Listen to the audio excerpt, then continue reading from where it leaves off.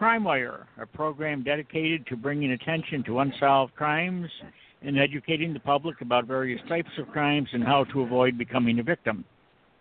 My name is Denny Griffin, and on today's show, my co-host Delilah Jones and I will be discussing what I called Murder in Lakemore. It's a double homicide case from 1981. And before I introduce our guest, I'm going to read a synopsis of what happened in Lakemore. On the morning of June 2nd, 1981, two people were found shot to death in the living room of an apartment at the rear of the PM Pub, located at 258 West Rand Road in Lakemore, Illinois.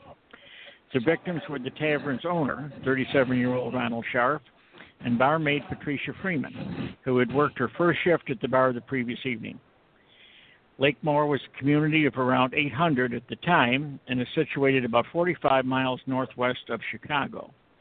These were the first reported homicides there since its incorporation in 1952. Shortly after the killings, McHenry County Sheriff's investigators had a couple of suspects in the slayings.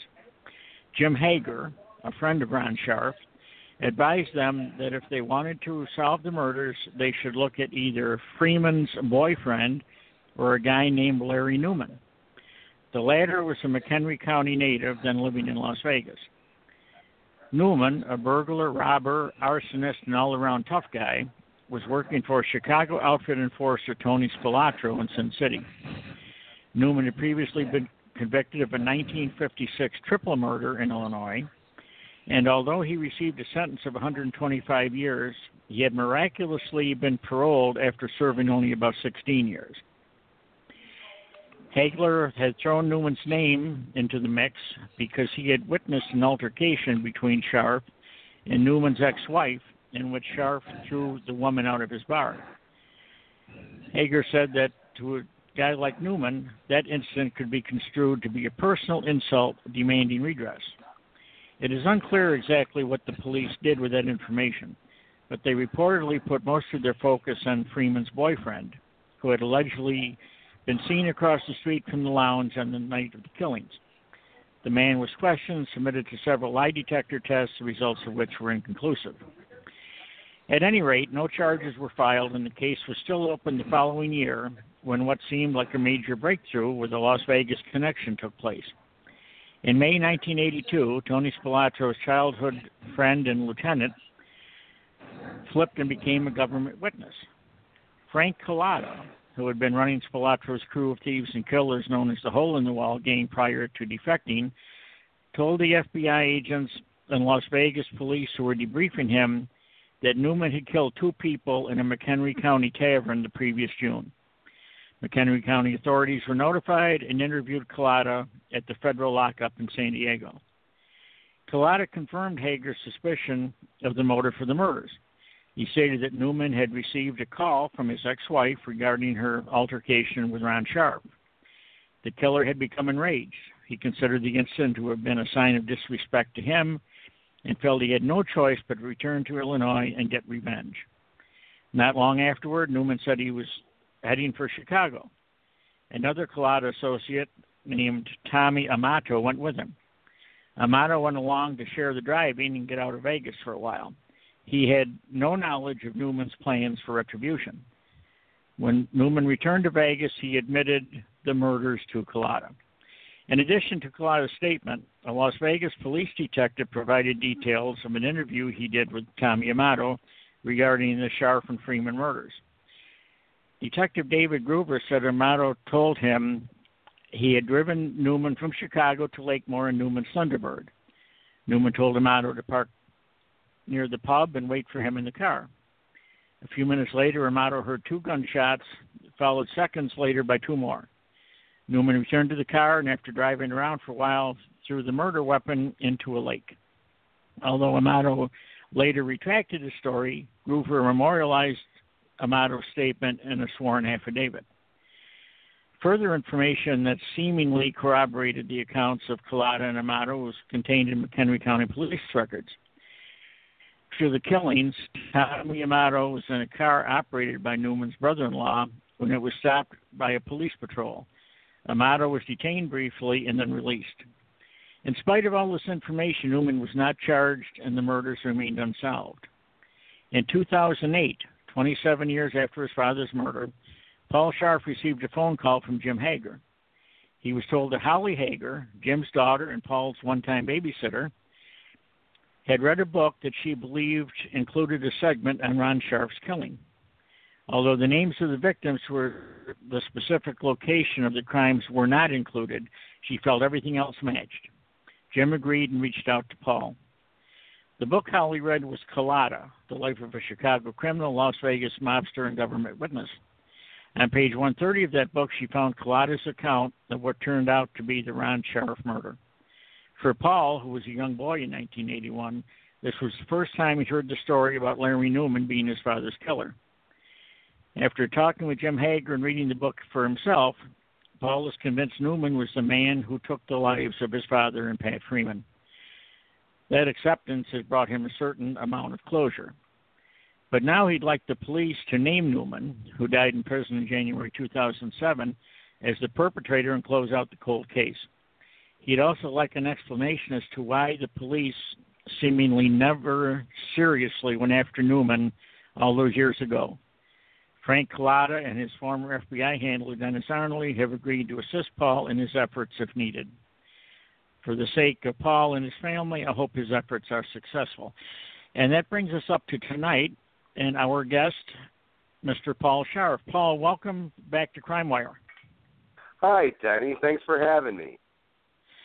And it's been a while since we first did the story of your father and Pat Freeman's murders, and I know there's been an awful lot that's happened since then. So what I'd like you to do, if you would, is kind of tell us and the listeners what transpired after you found out about Larry Newman and read Frank's book. Sure. We've been talking about this for a long while. The first time that we told this story was predating Crime Wire. This was your show, Las Vegas and the Mob, in November of 2008. And what you read to everybody was a lot of information that I didn't know about until 2008. So on June 2nd, 1981, my father was gunned down in our bar. And for 27 years, it remained a cold case. We were given a suspect of a gentleman named Glenn, who was Patricia Freeman's boyfriend, and that was the best suspect that we had until Holly, my former babysitter, was taking her dad, Jim, back home from Illinois back to Arkansas, and she asked him, so who do you think killed Ron? And he mentioned Glenn. And then he also mentioned Larry Newman. So when Holly got back home to Illinois, she started Googling Larry Newman. And the first site that she finds is a serial killer site. And it says Larry's on there, and he's from McHenry, and that's where we're from. So she kept on Googling a little further, and then she came across Cullotta,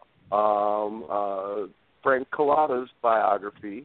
And on page 130 of that book describes the murder of my father and Patricia Freeman.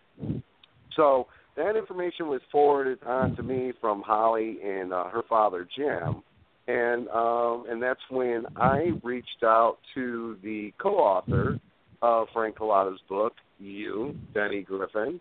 And I sent you an email through your publisher's PR man, letting you know that, hey, we've got a double homicide that's unsolved in your book. And that's when you replied back, and we talked and said that we were actually going to talk on the phone a week later. But then I received an email from you the very next day saying, hey, I talked to Frank Cullotta. I also talked to Dennis Arnold, who is Frank Cullotta's debriefer when Frank Cullotta turned government witness, and I asked them why they didn't pass on this information to McHenry County, and they said that they did. So right there is when I knew that we had something to go ahead and pursue. So what my goal became right at that moment, with your help, Frank's help, and Mr. Arnoldy's help, is to go ahead and get Larry Newman named as the killer of my father, which, at that time, this is 2008, September, October time frame. Larry Newman had already died in prison in January of 2007, a little over a year earlier. And he was put away for the murder of Robert Brown, based on testimony that was provided by Frank Cullotta. And so the McHenry County Sheriff's Department picked up the investigation, and I didn't trust them. I knew my community. I knew my community well. I knew the McHenry County Sheriff's Office, and I didn't think that they were any good. And I had no reason to believe that this administration was really going to be any different than the first administration that decided not to bring Larry Newman in as a suspect for the murder of my father because, like you mentioned, he was already convicted of a triple murder that he did in 1956. He was to get 125 years per person for that triple murder, and he wound up only having to serve 12 years. And we believe the reason for that is that Larry's father was a wealthy man, and this, of course, was in Illinois. So we believe that there were some behind-the-scenes things that happened that let Larry go. So the fact that he was never questioned, and he was a friend of my father's who was at the bar, it's hard to imagine why he wasn't. Well, what we've learned is that the Chicago outfit was connected to the McHenry County Sheriff's Office. The investigator at that time was George Hendel, who later became Sheriff Hendel. They were connected. And the reason why the Chicago outfit didn't want this case to go forward was it would have made Frank Cullotta credible.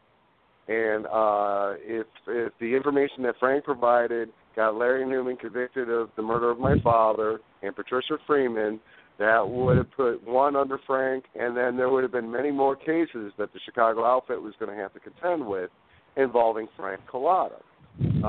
So this is why we believe that the case went unsolved for so many years. So, yeah. I just want to, you said something a few seconds ago that I think is worth stressing.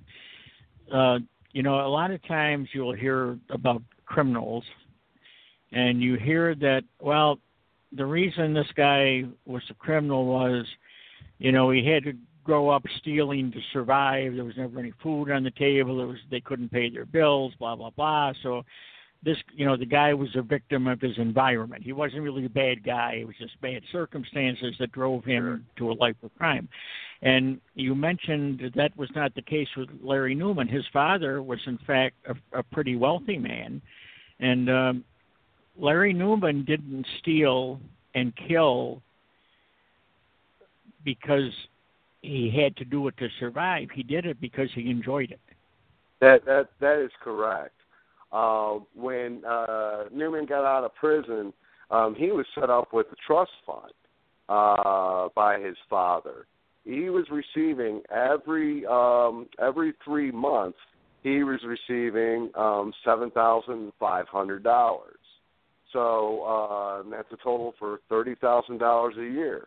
Now, back in the 60s, that's some pretty good coin. You can definitely go ahead and make a living off of $30,000 a year. And really not sweat it. Have the house, the white picket fence, the wife, and all that kind of stuff. But that wasn't Larry Newman. Larry Newman was really a terrible person that really liked to hurt and kill, and that's been his history. Going back, the first newspaper article I could find on Larry Newman was when he was in California. Working as a longshoreman on the dock there. I think he was 21 at the time, and he pulled a knife out on his boss. And things would only to progress from there. A few years later, he killed those 3 people that we were talking about. That was the bar owner, one of the workers at the bar, and a newspaper vendor right outside the bar. He went out on the lam on that. They had to chase him down. There was a false sighting at a Chicago movie theater. The people found out about it.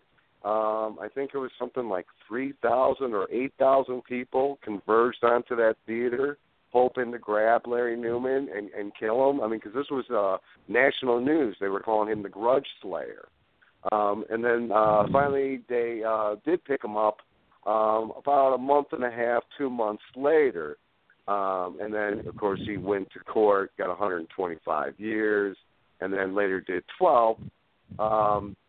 And while he was serving that time, that's where he met up with Frank Cullotta, who was also doing time. And that's where Larry Newman got connected to the Chicago outfit.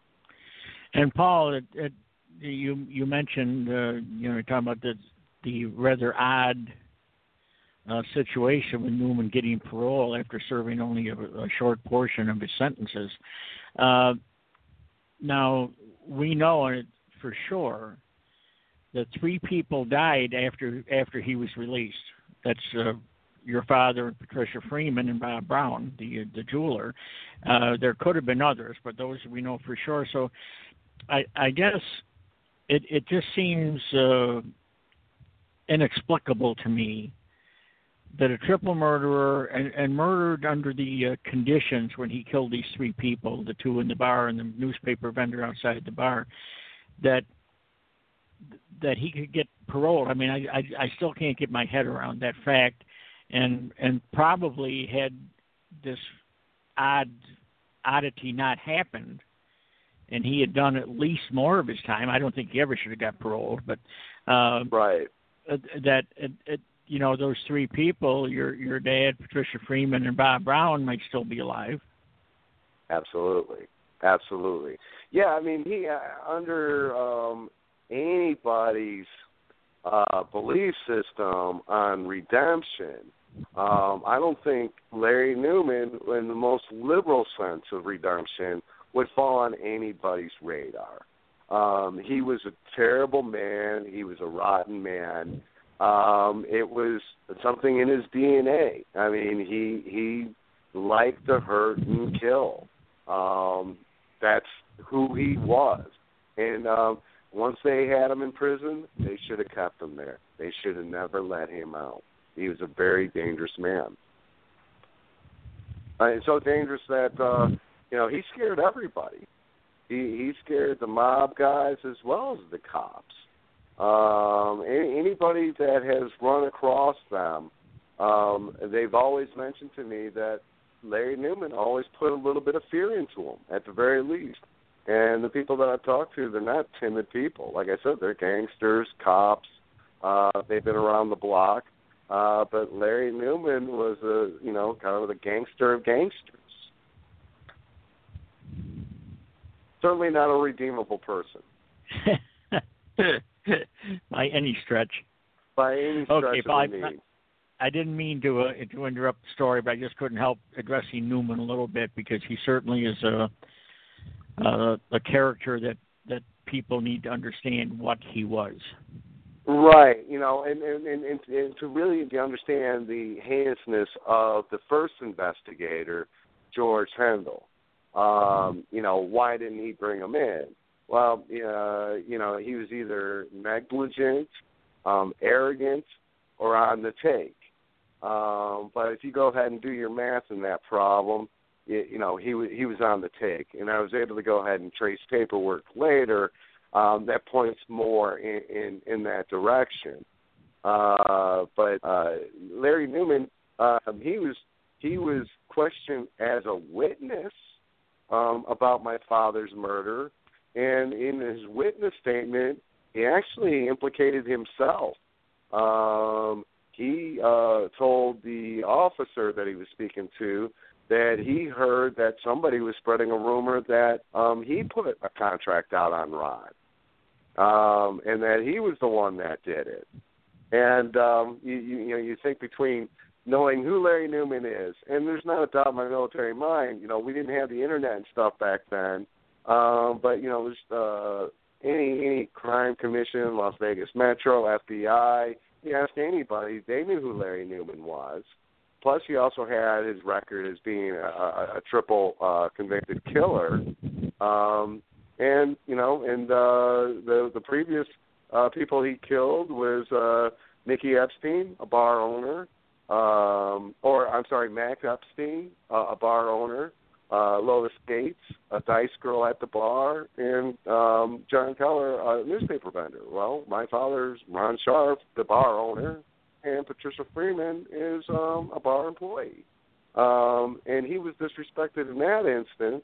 The first instance of the triple murder, that was over he felt like he was shorted some change, less than $2 worth of change, and got into a fight with Mickey and Max Epstein, the owners of the bar. And he, a couple weeks after that incident, went back and killed him in cold blood. And in the instance of my father, Debbie Newman was Larry's ex-wife. She was at the bar. She was getting drunk. She was acting belligerent. She was hitting on my father. And so my dad threw her out. And so she called Larry in Las Vegas at the Upper Crust, which was Frank Cullotta's restaurant, and told Larry that my father grabbed her by the neck and threw her out of the bar. So Larry felt definitely disrespected, and that's what Larry does when he feels disrespected. He murders and kills.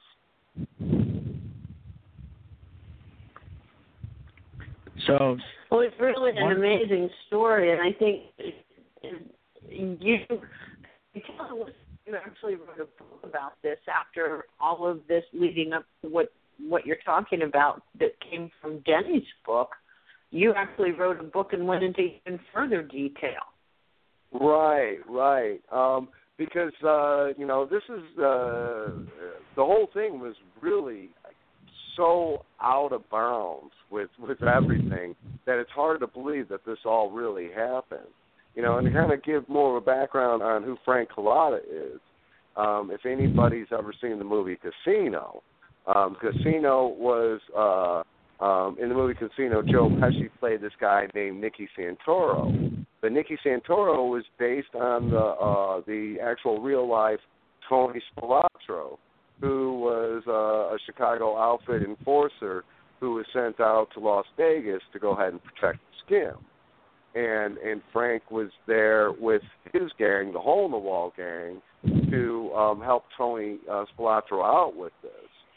And in some of the things that I was uncovering, there was because back in May of 1982, Frank was a government witness in San Diego. George Hendel and the McHenry County State's Attorney Ted Floro flew out to San Diego and spoke to Frank and Dennis Arnoldy. And they walked away very unconvinced by the information. And what was strange after that, this was a meeting with the government. Excuse me,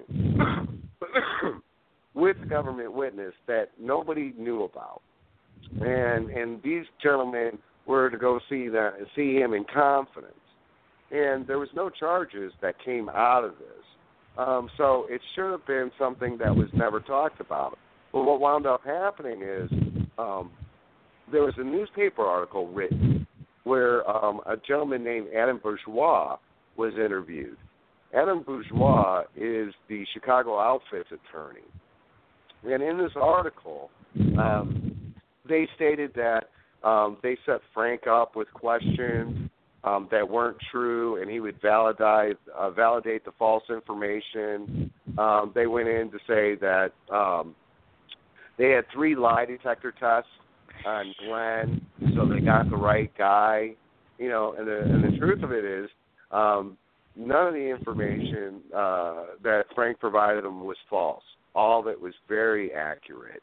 The lie detector test that proved it was Glenn, the first lie detector test was inconclusive, and they stated that it was given close after he learned his girlfriend was killed. The second, excuse me, I'm getting over a cold, so excuse me, I'm trying to get through this. The second lie detector test that he was given proved that he was misleading. So then the third lie detector test that he was given proved that he was being truthful. So you had an inconclusive, a and a negative. None of these things are positive, And Anna Bourgeois was even going as far as saying that he was going to use George Hendel as in Larry Newman's murder case with the Robert Brown. And he was going to use George Hendel, the investigator of my father's case, as, what do you call it, to validate that Larry wasn't this guy. And it's just amazing that they're going to use the investigator that's supposed to be naming Larry Newman as the killer of my father. He's actually going to go to another murder trial for this triple convicted murderer and testify that he's a good guy. And it's crazy. And later, I found a subpoena that George Hendel was actually given to go ahead and testify in Tony Spilatro's case about Bertha's. That actually did happen. And because of that, the FBI, this was in 1986, the FBI questioned George Hendel about all the information in that newspaper article. And he recanted on everything. So it was the whole thing was just a big setup. It was really incredible. It was definitely all on the tape. And, and this is what was going on in my father's case. And so ultimately we were successful in getting Larry Newman named as the killer of my father. The second investigators said that he is the killer of my father under what they call exceptional status. And that is, exceptional status is if the person who they would convict is no longer alive, or the person that they would convict was already, serving so many years for so many cases, like a serial killer or something like that, that it wouldn't make sense, to go ahead and bring him to trial. So Larry Newman was already dead. So we named Larry Newman as the killer of my father under exceptional status. So that was the one win that we got, but they would not go back and ask, well, what was going on with George Hendel and who else was involved in this stuff? So that's when I started writing my book about everything that happened. And in doing so, me and my co-author, Keith Bettinger, filed a Freedom of Information Act requesting my father's file. And they not only wouldn't give it to us, but they were very rude in shutting us down, not once but twice. So what I was going to do was go ahead, write my book, and I was going to go and pressure the second investigator, Andrew Zanke, with my book. It turns out that Lieutenant Zanke eventually picked up under sheriff, and now he was going to be elected sheriff. And I wasn't comfortable with that at all. Zanke wasn't a good investigator. He was terrible to me. He wouldn't return my phone calls. I had to go ahead and call Channel 5 News to let them know that he wasn't returning my phone calls, and then they would call him, and then he would call me. I mean, it was awful, and it definitely seemed like we're still hiding something here, because all the information that they provided to me about my father's murder, I already got from you and Frank Cullotta reading the book Cullotta. They provided me no new information. So I knew something was wrong. And it was my belief that there were still people around from the first investigation that were friends with the current Sheriff Keith Knight. So I went ahead and I released my book, and I filed for the Freedom of Information Act, again for my father's case. They must have read my mind because they gave me most of the material. And there was a lot of stuff in there, a lot of stuff that would have made you bring in George Hendel and anybody associated with him. And there would have definitely been another case here brought forward with that. So I started campaigning against Andrew Zanke from becoming sheriff. I started my blog site up again. I started writing articles. And I had all different kinds of people reaching out to me, asking me that I should reach out to these other deputies, Zane Zeppler and Scott Millman. And, on the one side, I was like, folks, I don't have time to be reaching out to all these people. I'm running a double homicide over here. I got a blog site. I got a book to go ahead and promote. I'm a real kind of busy guy. But what they were keying me in on was some pretty insightful information about what was currently going on in McHenry County. And what was going on is Zane Zeppler was a deputy, and Zane went to his commanders stating that, hey, everybody on the force here at the sheriff's office is profiling Hispanic people. And he was ignored, and then ignored, and ignored, and he went to the FBI about it. So that led to Zane getting fired. And so Zane started a wrongful termination case. And when he started doing his wrongful termination case, he was doing disposing of a second deputy, a deputy named Scott Millman. Well, he wasn't expecting good things from Scott Millman because Scott Millman was actually Sheriff Nygren's bagman. Sheriff Nygren's bagman and enforcer at times. And what happened in that deposition was phenomenal. Turned out that Scott Millman was wearing a wire, and he was trying to get Sheriff Nygren and a whole bunch of other people. And so what he wound up going on record with is that the sheriff asked him to put a hit out on a coroner's candidate, put a hit out on a judge, that they were running illegals and drugs from Mexico, Henry County. There was a illegal horse track. There was children chained up in foster care. Excuse me. It was unbelievable of what testimony Scott Millman provided. So this kind of gave me a backdrop of what was going on with the McHenry County Sheriff's Department. Were you surprised to hear all this, Paul, or did you kind of wasn't based on your previous knowledge of what they were like? Was it not so surprising? Well, it was shocking. I mean, that kind of stuff is just shocking. But after you take it in initially, no, it made a lot of sense. And so this stuff started giving me material to educate people on about McHenry County. So this information started winding up in my blog, stories about this, about Sheriff Nygren and Under Sheriff Zanke. And Under Sheriff Zanke, he wasn't helping himself either. He got put into a situation to where a deputy came to him and told him about a DEA investigation. The DEA investigation that they were working on involved the Rita Corporation. The Rita Corporation is owned by Brian Good.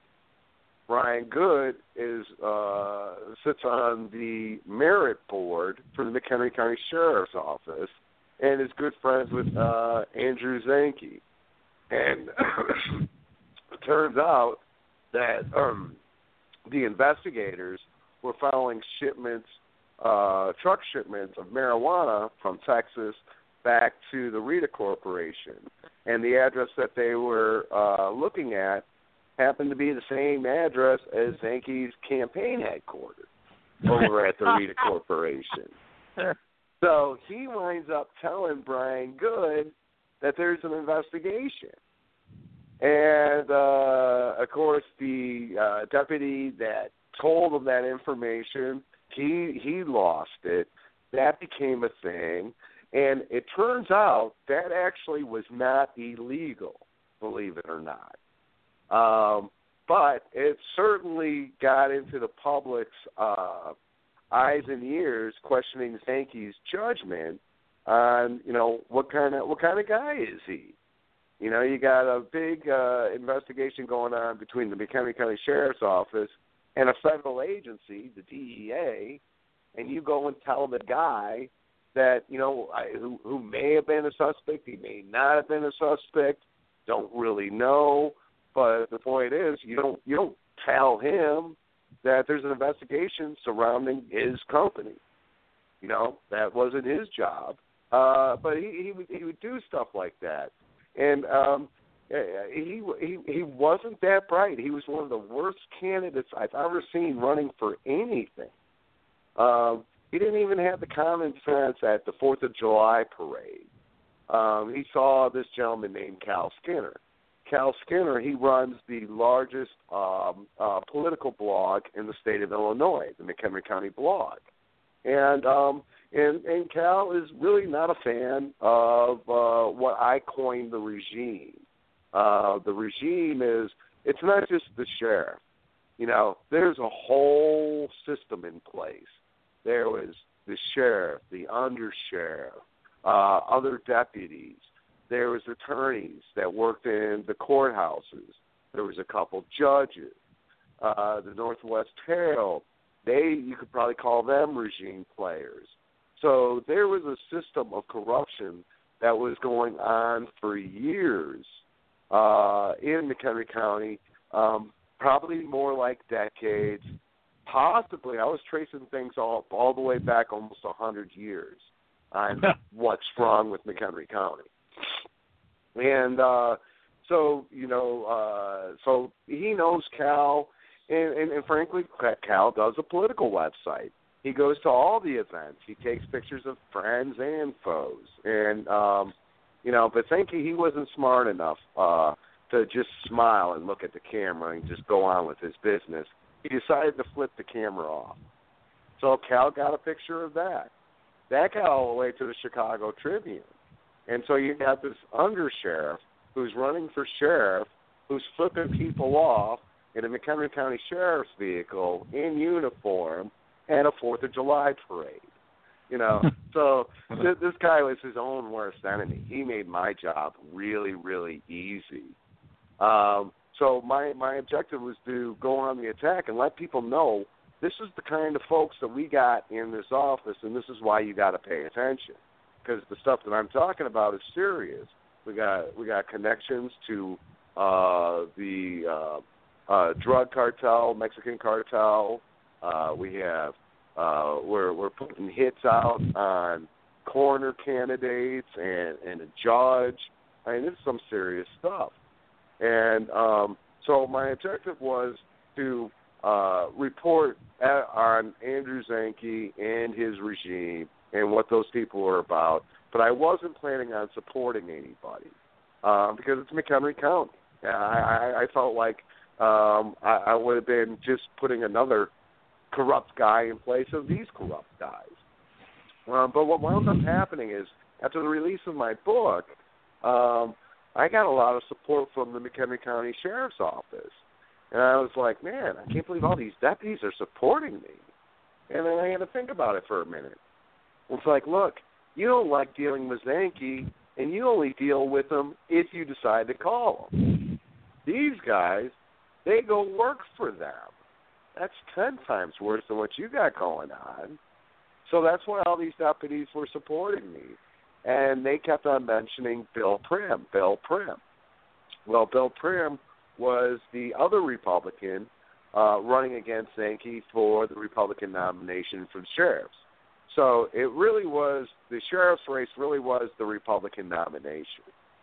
And so I reached out to Bill Prim. I got to know him and believed that he was going to make a really good sheriff. And he was an outsider of the regime, but he wasn't an outsider of McHenry County. He was a resident of Cary for over 20 years. And he was also the commander, vice commander at Des Plaines Police Department, which is the Des Plaines Police Department is a very large law enforcement operation out there. So I was confident in Bill Prim. And so I started writing articles that would go out every week. And the articles would be on what's going on in McHenry County. Or what I would do is I learned a lot about the Chicago outfit. So maybe I would write about the Chicago outfit fixers and talk about their political fixers. And, and put these guys in the suits and ties in assembly councils and things like that, so that my next week's story, when I had people in suit and ties from McHenry County in their assemblies and whatnot, that they can start drawing parallels to it, because the Chicago outfit in the way it was ran is exactly the way McHenry County was ran. It had all the same pieces to it. It had enforcers. It had political fixers. It had judges, lawyers, all the same things that made the Chicago outfit the Chicago outfit. And so I told stories about that, educating folks, and campaigned for Bill Prim, which ultimately in March we beat Andrew Sankey by like 97 votes, I think it was. So it was a real close call, and the Chicago Tribune picked up on what we were doing. I mentioned the other political blog, the McHenry County blog. There was two other similar types of political blogs. And then there was me that was just hammering at these guys about who they really were. And so the Tribune picked up on that. And when they interviewed Bill Prim and McHenry County State's Attorney Lou Bianchi, they asked them, do you think the bloggers had an effect on the election?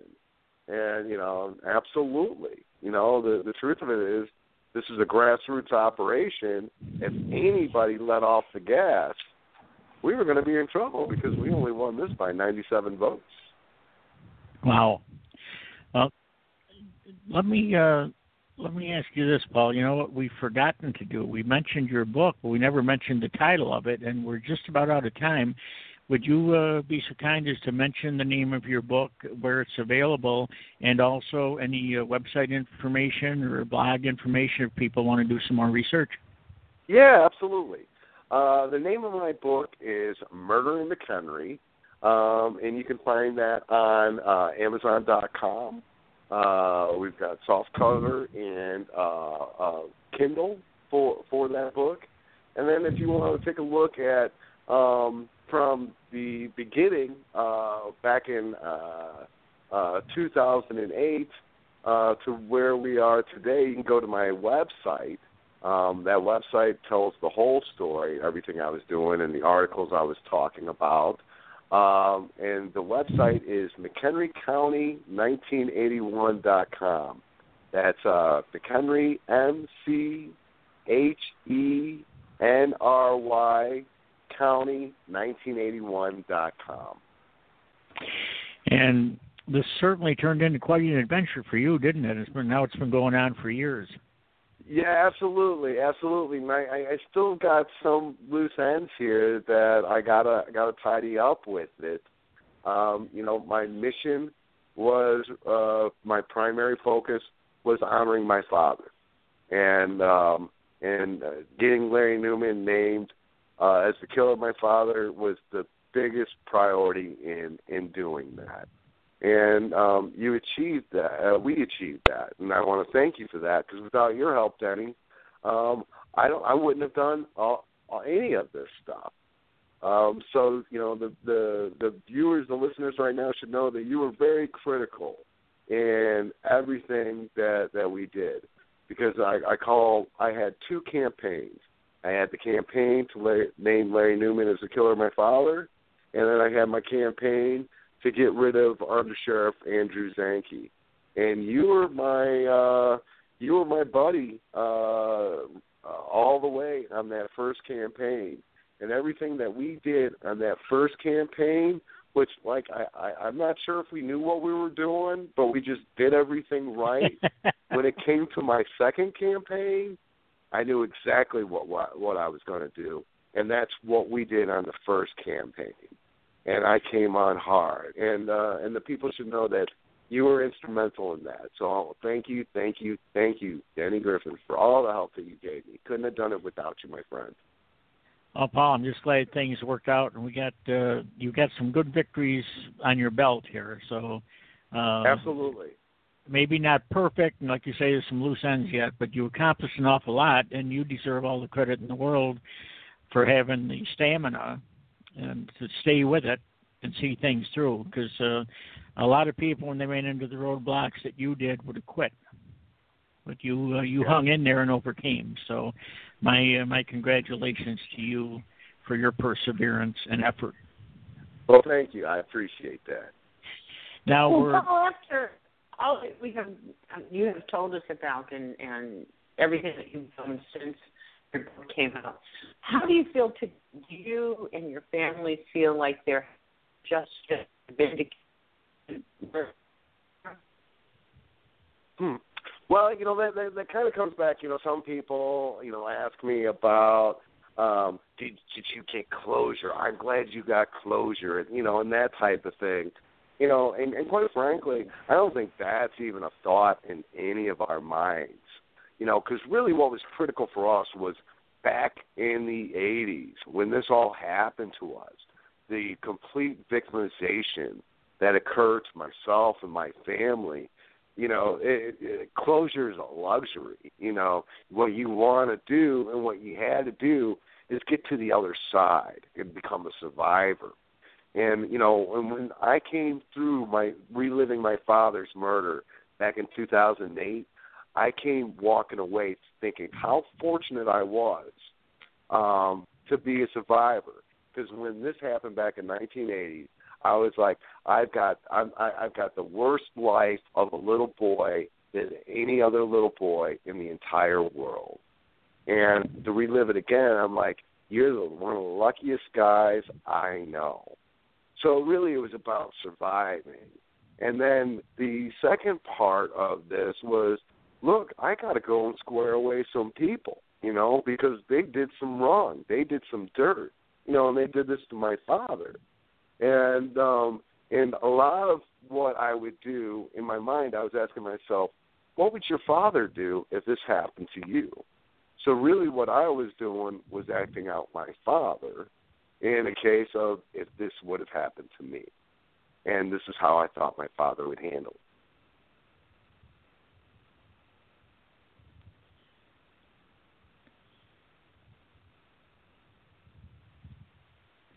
Well, you did a hell of a job. That's all I can say, Paul. And, closure, maybe resolution sometimes is a little better word. But anyway, I want to thank you so much for being back on the show with us and updating us on what's happened. So you got into a lot of stuff here. And like I say, God bless you for hanging in there and seeing it through to the end and what you've accomplished. And if there's any more twists or turns, please let us know. Yeah, hang in there. You never know. Absolutely. You never know. Hey, Paul, thanks again, and get over that cold, huh? I'm going to do my best. I've been fighting it for a week now. Hey, good luck, Paul. Thanks again. All right, take Good to care. talk Thanks with you, for Paul. having me. Bye-bye. Bye-bye. Thanks for listening to the show. We appreciate it, and join us again, please, on the next installment of Crime Wire. Thank you. Stay safe, and good night.